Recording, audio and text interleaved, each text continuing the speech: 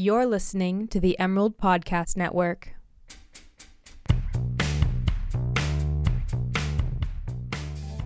You're listening to The Weekly Ponder. I'm Negina Pirzad, and I'm an opinion columnist at the Daily Emerald newspaper. And I'm Tanner Owens, the current opinion editor. So, as you know, every week I do a weekly rundown about everything that's happening in the news these days. I ponder some famous news bits that are going on around the world, and then Tanner and I discuss them over this podcast. Mm-hmm. And so this week, it's been a little nostalgic. We have passed the halfway point. We've passed that whole week 7 thing where it's still in the distance. Summertime and graduation is still a bit ahead of us. But it is week 8, and so we only have a couple weeks left until graduation for us seniors, and then until summertime in general for everybody else. And so I know graduation has been on everybody's minds. What's happening after graduation? Yes. How do you feel, Tanner? How do you feel about graduation? It's going to be bittersweet, but I think it's time. 4 years is enough in the same place, doing the same things kind of over and over. So I'm ready to get some new scenery, see what's next for me. Totally. I'm excited for graduation itself, though. I think the ceremony, I love closure. And I love the whole celebration and stuff that comes with it, because I feel like we've done so much in the last 4 years, like accomplished a lot, you know, worked our booties off for classes and work and all of that.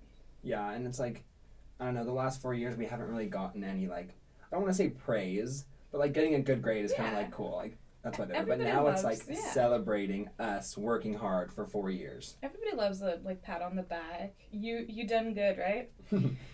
We actually found out earlier this week that the editor of the Emerald newspaper will be giving the commencement speech at the School of Journalism ceremony on June 12th, which is pretty exciting. Dahlia Bazaz.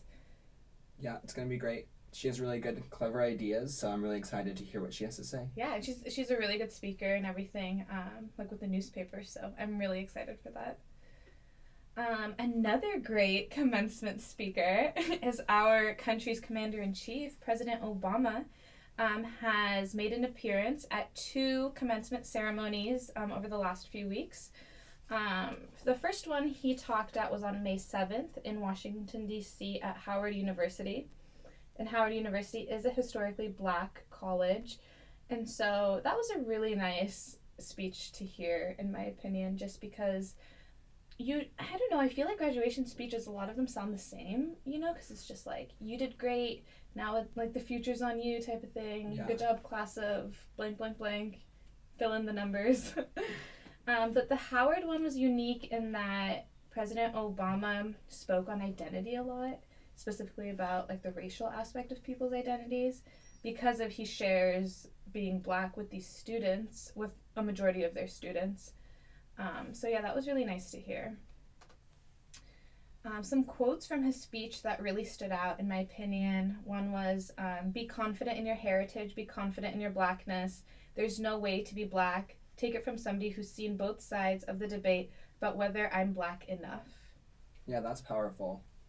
That is really strong. And I mean, it is an important issue for people of our generation to not have to be put into this box, especially the black stereotyping that happens all the time across the country. Like, that's a really important, strong statement from Obama.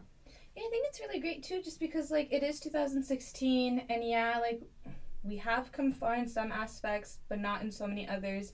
And I don't think, like, that minority life experience that, like, and that struggle that a lot of minorities experience should be downplayed, as it so often is in the media and stuff.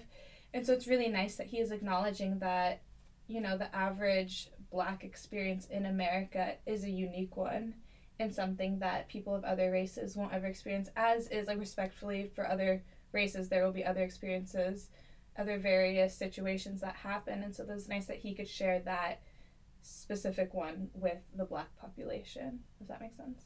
Yeah.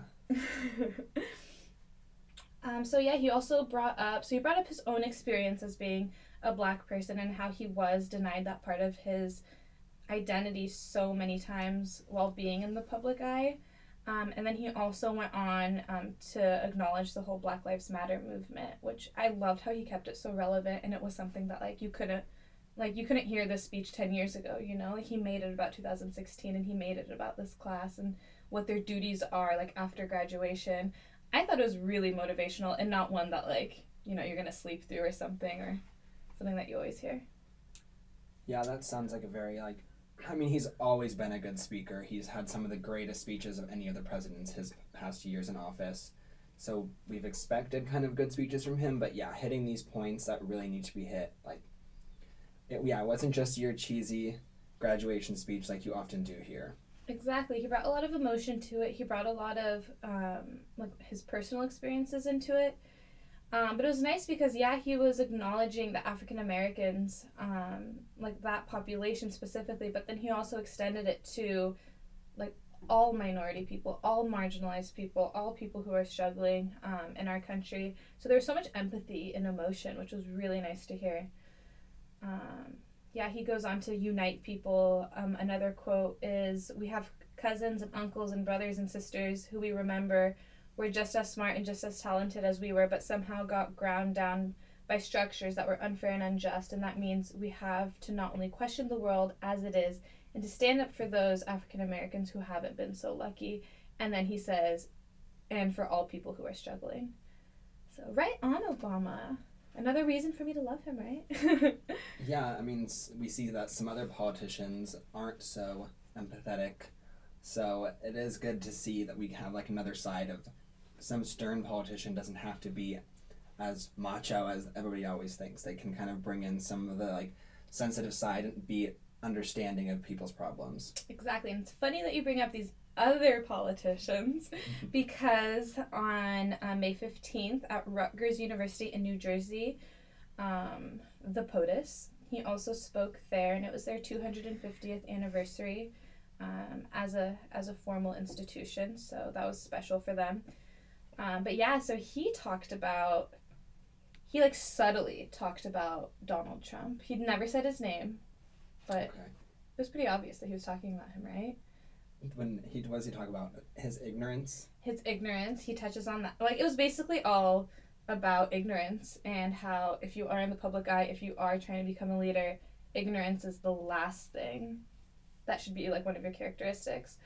And I think one of the comments he made that, like, obviously was targeted at Donald Trump was when he mentioned his whole Donald Trump's his opposition towards the Islamic population in America and how wrong Obama thought that was.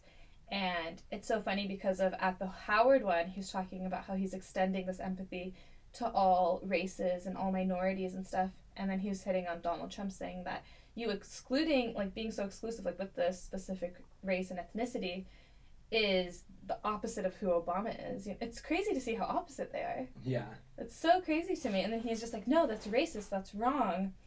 So it's funny because one of his quotes was, "Isolating or disparaging Muslims, suggesting they should be treated differently when entering this country. That is not just a betrayal of our values. That's not just a betrayal of who we are.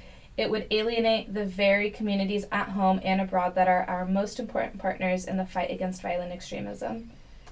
And that's so targeted at Trump, right? Yeah. It's scary to think that we could go from having this president to Trump, the complete 180 flip in just a couple months. Exactly. And his last line, I remember you saying it earlier. Oh, yeah. It's not cool to not know what you're talking about. Because Trump freaking doesn't know what he's talking about, or many of his supporters, but they pretend like they do, and they think it's cool or it's right. Exactly. And I love how he just, like, simply says it informally, you know, like, sticks it as it is. So those two have passed, and the president is set to speak at one more graduation ceremony this year. Unfortunately, won't be at the U of O. Dang. He won't be our keynote speaker, but he will be at the U.S. Air Force Academy in Colorado Springs on June 3rd. Lucky them. I don't know who our speaker is going to be for the big graduation yet. I don't think they've released it. I hope it's somebody funny. Me too. Like a comedian. Last year it was Peter Hollins, the guy from On the Rocks, who's like a YouTube sensation now. Oh, nice. And he was actually good. Like, he was funny, and he sang a little bit. Oh, he performed? Yeah, just like one That's song, awesome. But yeah, it was cool. See, I feel like it would be a good commencement speaker if there's like a little bit of entertainment, a little bit of seriousness, like a good balance so that we don't get bored. Yeah, I mean, he's just like a YouTuber, so he's like, I just sit in my room and make music videos all day. But I'm making money, so like it was funny. That's great. But yeah, so away from graduation and away from giving these speeches, to continue on with President Obama, he made another big move with the U.S. school system. And so last week on Friday, the Department of Education passed a policy that allows students, and I think this was specifically targeting the transgender community, to go into any bathroom that they wish to, like whatever gender that their identity matches closely with, that's the bathroom that they should use, not the whole rule of whatever's written on your birth certificate is what you should stick with type of thing.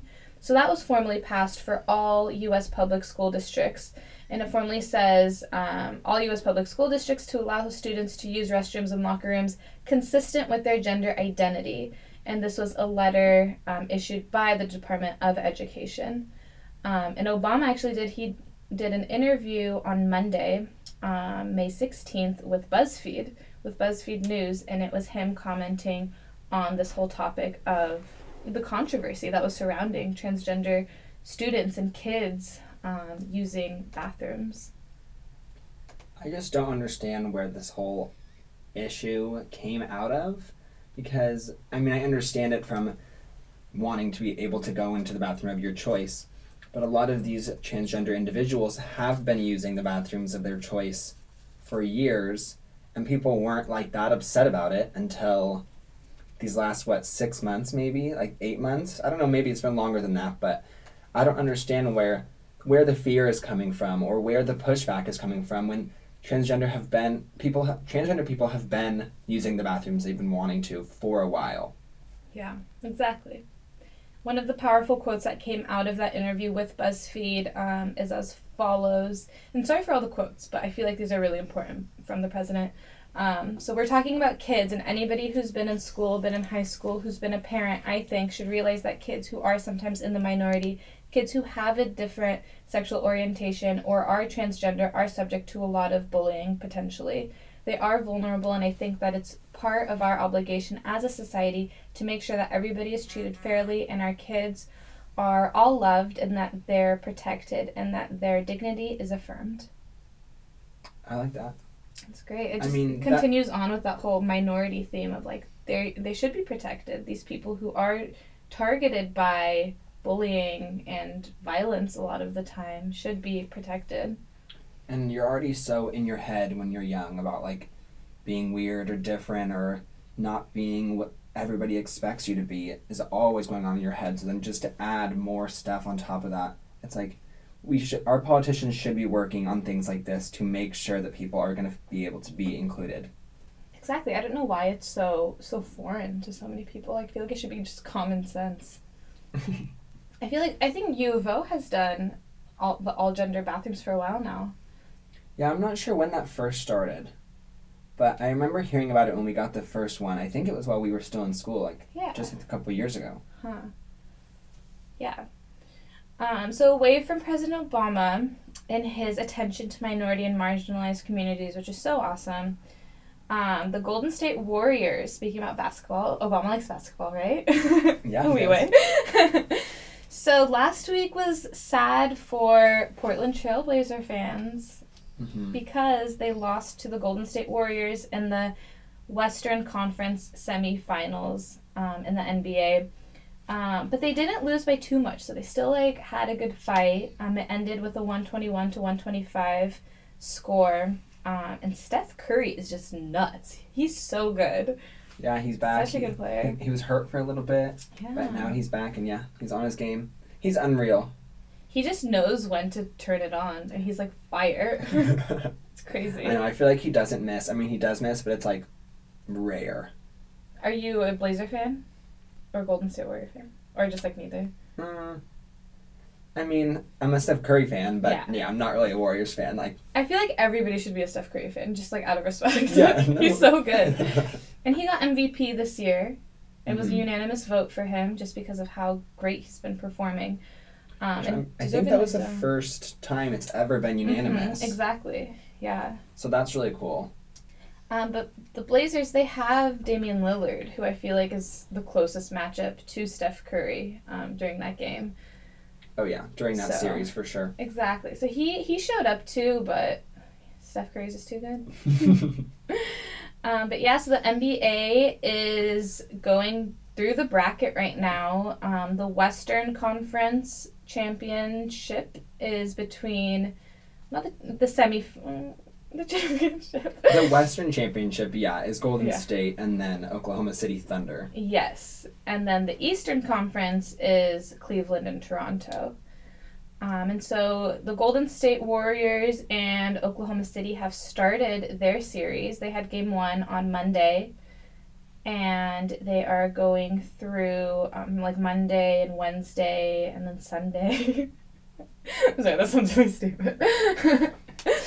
So the Golden State Warriors and Oklahoma City had their first game on Monday, May 16th. And so they'll be going through their 7 games if needed. So best out of 7, as usual.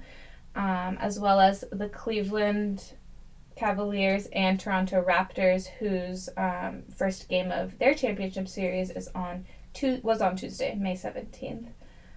It'll be interesting to see who comes out on top. Cleveland Cavaliers are number 1, Toronto Raptors are number 2, and then Golden State Warriors are 1, and Oklahoma City Thunder are number 3. So it's pretty low in the ranks, which is cool.